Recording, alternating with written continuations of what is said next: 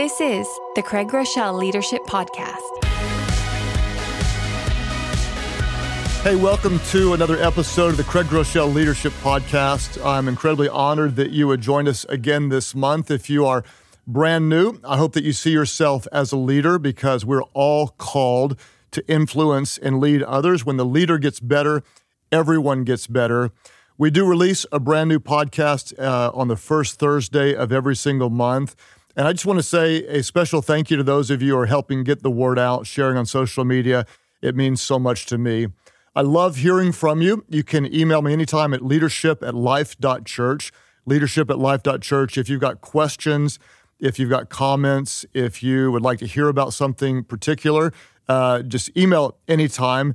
And the notes are also available to you to summarize each of the sessions that we cover. If you just let us know you'd like those at life.church/leadership podcast. Give us your email address. We'll send you the notes on the first Thursday of every single month, and you can have those available as well. So normally I try to answer some questions, but the content of this month's episode is a little bit longer. So we'll deal with questions next month, and I'm going to try to bring high-quality content in 30 minutes or less that will help invest in your leadership. Let me introduce the theme for today. I'll introduce it with a question. Someone asked at a recent leadership event, they asked, what is your highest calling as a leader? What is your highest calling as a leader? To answer that question, I want to read a quote from Harry Firestone, the founder of the company Firestone. He said this: "The growth and development of people is the highest calling in leadership." The growth and development of people is the highest calling in leadership. And that's what I want to talk about today. Where do you find great leaders? You don't find great leaders, you develop great leaders. I want to talk about part one of developing. I'm calling this episode The Developer's Dark Side. The Developer's Dark Side. Next month, we'll be very specific on how we actually develop others. Today, I want to talk about the developer's dark side. Here's an important thought if you're taking notes. So many leaders obsess about finding the right strategy. So many leaders obsess about finding the right strategy. The best leaders obsess about developing and empowering the right people. Let me say it again. So many leaders obsess about finding the right strategy. The best leaders obsess about developing and empowering the right people. Why? Because as we said before, people are the most valuable asset in your organization. That's why as leaders, we don't bet on strategies, we don't bet on products, we don't bet on ideas, we bet on people. I've actually had some people push back and say, no, we want good ideas, we want good products, we want good strategies. Well, who comes up with great ideas, products, and strategies? People come up with great ideas, products, and strategies. That's why we always bet on people. We have to understand, though, as leaders, that strong leaders are not created by accident. Other leaders in our organization that are great, they're not created by accident. Strong leaders are created when the development is intentional. So I want to talk about this month and next month, how do we intentionally develop in a way that really does empower people? Now, some of you are going to think, okay, I'm now in a new leadership role, or I'm a seasoned leader, and I want to develop people and help someone get better on the team. The problem is we tend to think about developing people when they make a mistake. If there's performance that's not adequate, if they didn't do a great job in some area, we think, okay, now we need to develop that person. The best time, I'm going to argue, though, is to develop on the front side of problems. Rather than just developing whenever someone makes a mistake, it's even better to develop before they make a mistake, not on the backside of mistakes. And when we do, what we want people to understand is that we are here to help them grow. We're not just pointing out what they did wrong, but we're here because we love them and care about them. So let's talk about the four dark sides of developers. If you find yourself developing people and you think, I want to help them get better, you might unintentionally find yourself doing four things. Number one, controlling. Number two, criticizing. Number three, avoiding. Number four, rescuing. What are the four dark sides of developers? Controlling, criticizing, avoiding, and rescuing. Now, you may be thinking, I've worked for a person like this before. Maybe you're thinking, well, she thought she was developing me, but really she was controlling me the whole time. Or he thought he was making me better, but when he criticized me, it actually was really discouraging to me. Or she talked about developing people, but we never knew where we stood in the organization. Or perhaps he said he trusted me, but he always took over and did everything himself. He didn't trust me at all. What I want you to do is to take a minute, and as we go through this, to really identify which of these 4 areas would be a problem for you. Most likely, all of us would have a dominant problem area and a secondary, a primary challenge area and a secondary one. And if you're going through this with team members, and I recommend that you do, this is a great tool to talk about with each other to say, here's where I see you need to grow and such. So if you're having a hard time discerning which is my area that I need to grow in, let me just give you a little way to find out. Ask somebody around you, because chances are really, really good that those that you work with already know, yes, you can be either controlling, critical, avoiding, or rescuing. So let's break these down in the 4 different dark sides that we need to work on. The first, if you're taking notes, is the controlling leader. And let me give you some thoughts about the controlling leader. An immature, insecure, or inexperienced leader often confuses controlling with leading. This is really important. An immature, insecure, or inexperienced leader often confuses controlling with leading. But we need to remember that leadership is about influence, not about control. Leadership is about influencing people, not about controlling people. Now, the good thing about the controlling leader is he or she is highly engaged and cares deeply. That's a positive. The downside is, with good intentions and almost always unknowingly, this controlling leader creates a very dysfunctional culture. And occasionally, the controlling leader will know, and I'm kind of a little bit controlling, and sometimes they'll laugh about it. This is not a laughing matter. If you ever find yourself kind of joking about it, yeah, I know I can be a control freak or whatever, this is not funny. It can be very, very devastating to the morale of your team and the potential of your organization. What will the controlling leader do? He or she will often unknowingly intimidate, threaten. They might produce decent short-term results, but over the long term, it's always crippling to the organization. Here's the problem, and you can write this down. Controlling leaders create compliant followers. Controlling leaders create compliant followers. What happens? A controlling leader creates yes people who do what they're told, but they're unwilling and sometimes even become unable to think for themselves. Now, most leaders don't decide, I want to be a controlling leader. The bottom line is the controlling leader simply doesn't trust people to execute on their own. And this is a really big problem, because where there is no trust, there is no connection. We have to remember, position may give you power to control, but trust will give you permission to lead. Let me say it again. This is so important. Position may give you power to control, but trust will give you permission to lead. If you're a controlling leader, let me promise you what's going to happen over time in your organization. If you're a controlling leader, the best leaders are going to leave, the followers are going to stay, and your organization is going to suffer. Let me drive this point home. If you're a controlling leader, the best leaders are not going to stick around. The followers, they're going to stay, and over time, your organization will suffer. The application is very simple, and that is this.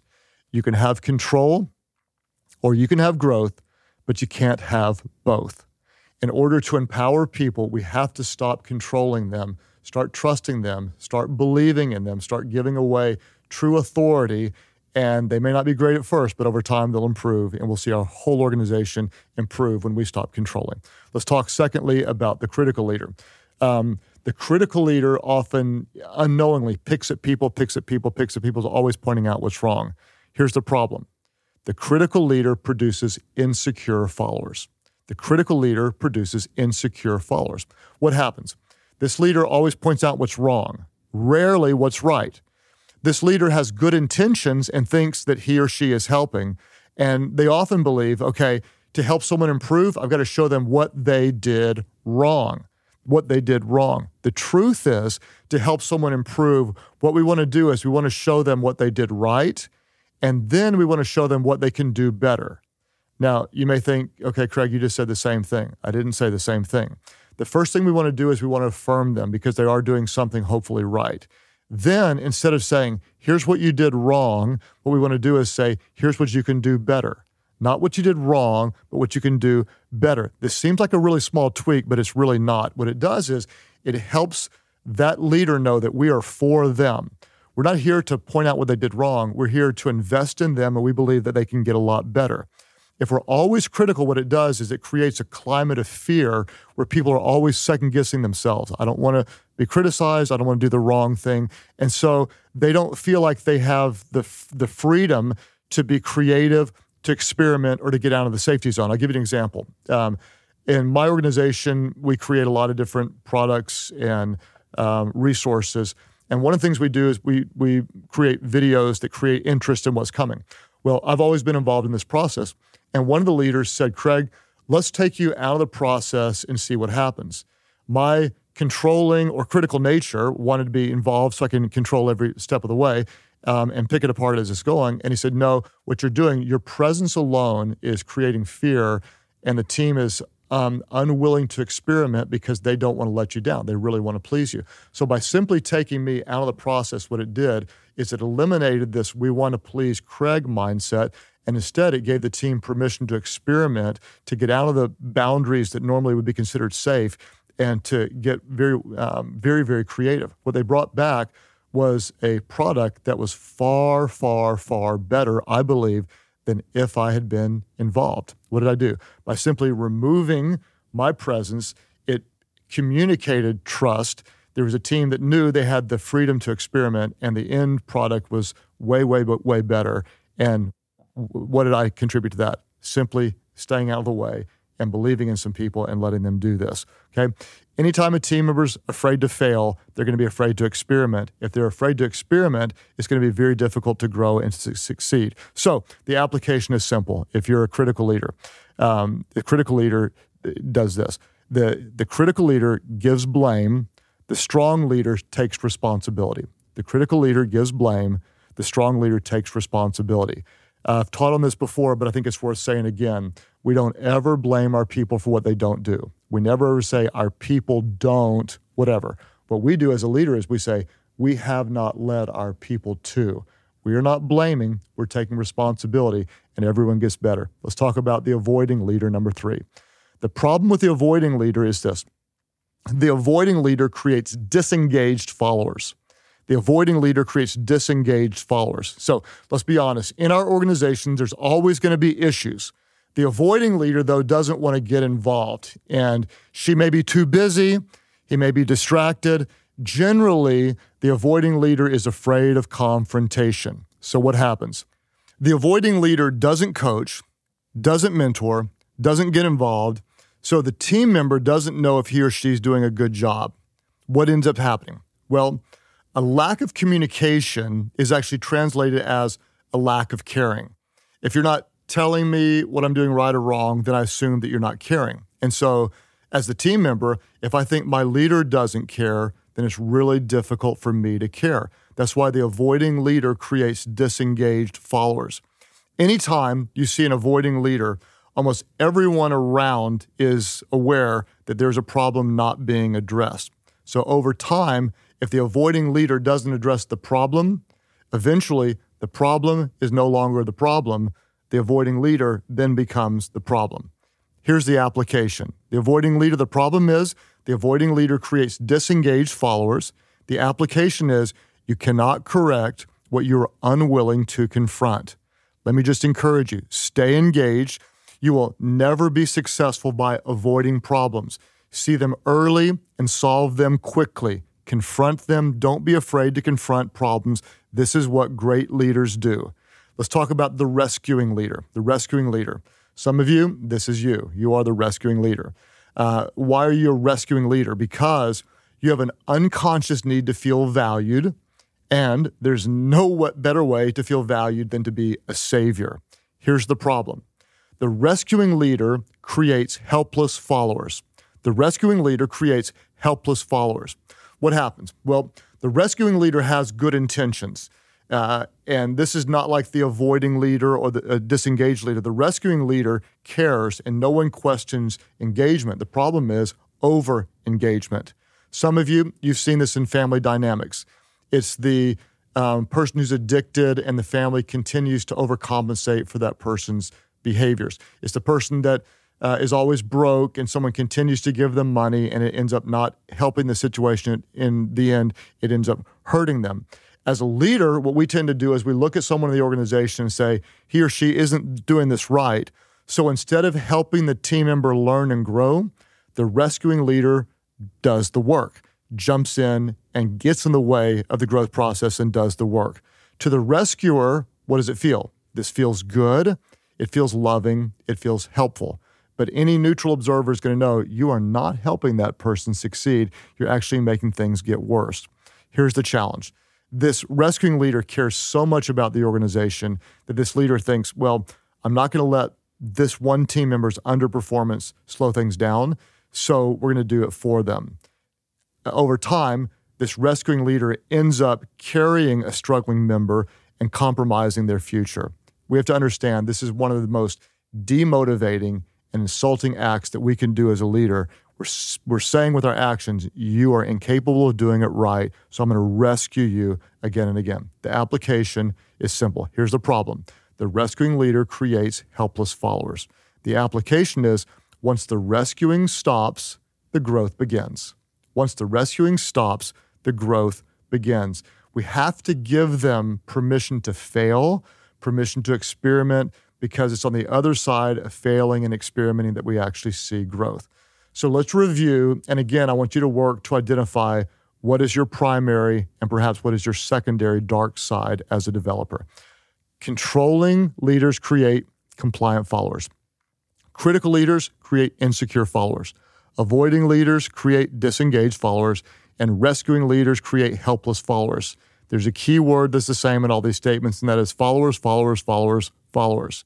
But we need to understand that as a leader, we're not called to create followers. As a leader, we're called to create leaders. And that's why we need to develop people the right way. That's what we're going to talk about in next month's episode. Let's review this teaching, and then let's dive into application questions. What is your highest calling as a leader? Harry Firestone says, the growth and development of people is your highest calling as a leader. The problem, so many leaders obsess about finding the right strategy. The best leaders obsess about developing and empowering the right people.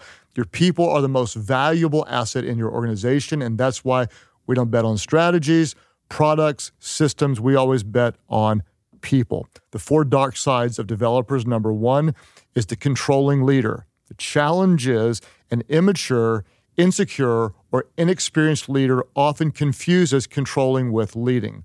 Leadership, though, is about influence, not control. The problem? Controlling leaders create compliant followers. We create yes people who don't know how to think for themselves. If you lead like this, your leaders will leave, your followers will stay, and your organization will suffer. The application is you can have control or you can have growth, but you cannot have both. There's the critical leader. The problem is the critical leader creates insecure followers. Team members are afraid to fail. They're afraid to experiment. They're afraid to innovate. Without freedom to fail, it's difficult to succeed. The application. A secure leader, an insecure leader, or a critical leader gives blame. The strong leader takes responsibility. Number 3, there's the avoiding leader. The problem is the avoiding leader creates disengaged followers. They don't coach, they don't mentor, they don't communicate. The lack of communication is translated as a lack of caring. If my leader doesn't care, it's difficult for me to care. The application. You cannot correct what you're unwilling to confront. Number 4, let's talk about the rescuing leader. The problem is the rescuing leader creates helpless followers. It's one of the most insulting and demotivating acts you can do is to always rescue someone. The application is simple. Once the rescuing stops, the growth begins. We're not developing followers. We are developing leaders. 2 application questions. Number 1 is this. Which of the 4 dark sides of leadership do you battle with the most? Be really honest. Are you controlling, criticizing, avoiding, rescuing? I encourage you to talk to some other people about this. Do this in a discussion. It's not funny. It's not a cute problem. Without addressing it, it's not going away. Identify your primary, perhaps even your secondary problem so you can grow as a leader. Number 2, looking at the application of the potential dark side. What do you need to change in your leadership to better develop the people around you? Let's be really specific. What do you need to change to better develop the people around you? And this is where the rubber meets the road.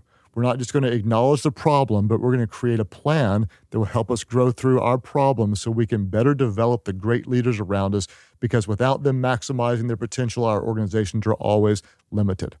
I want to just tell you, thank you so much. I'm honored that you invest half an hour or so with me every single month. Thank you for sharing on social media.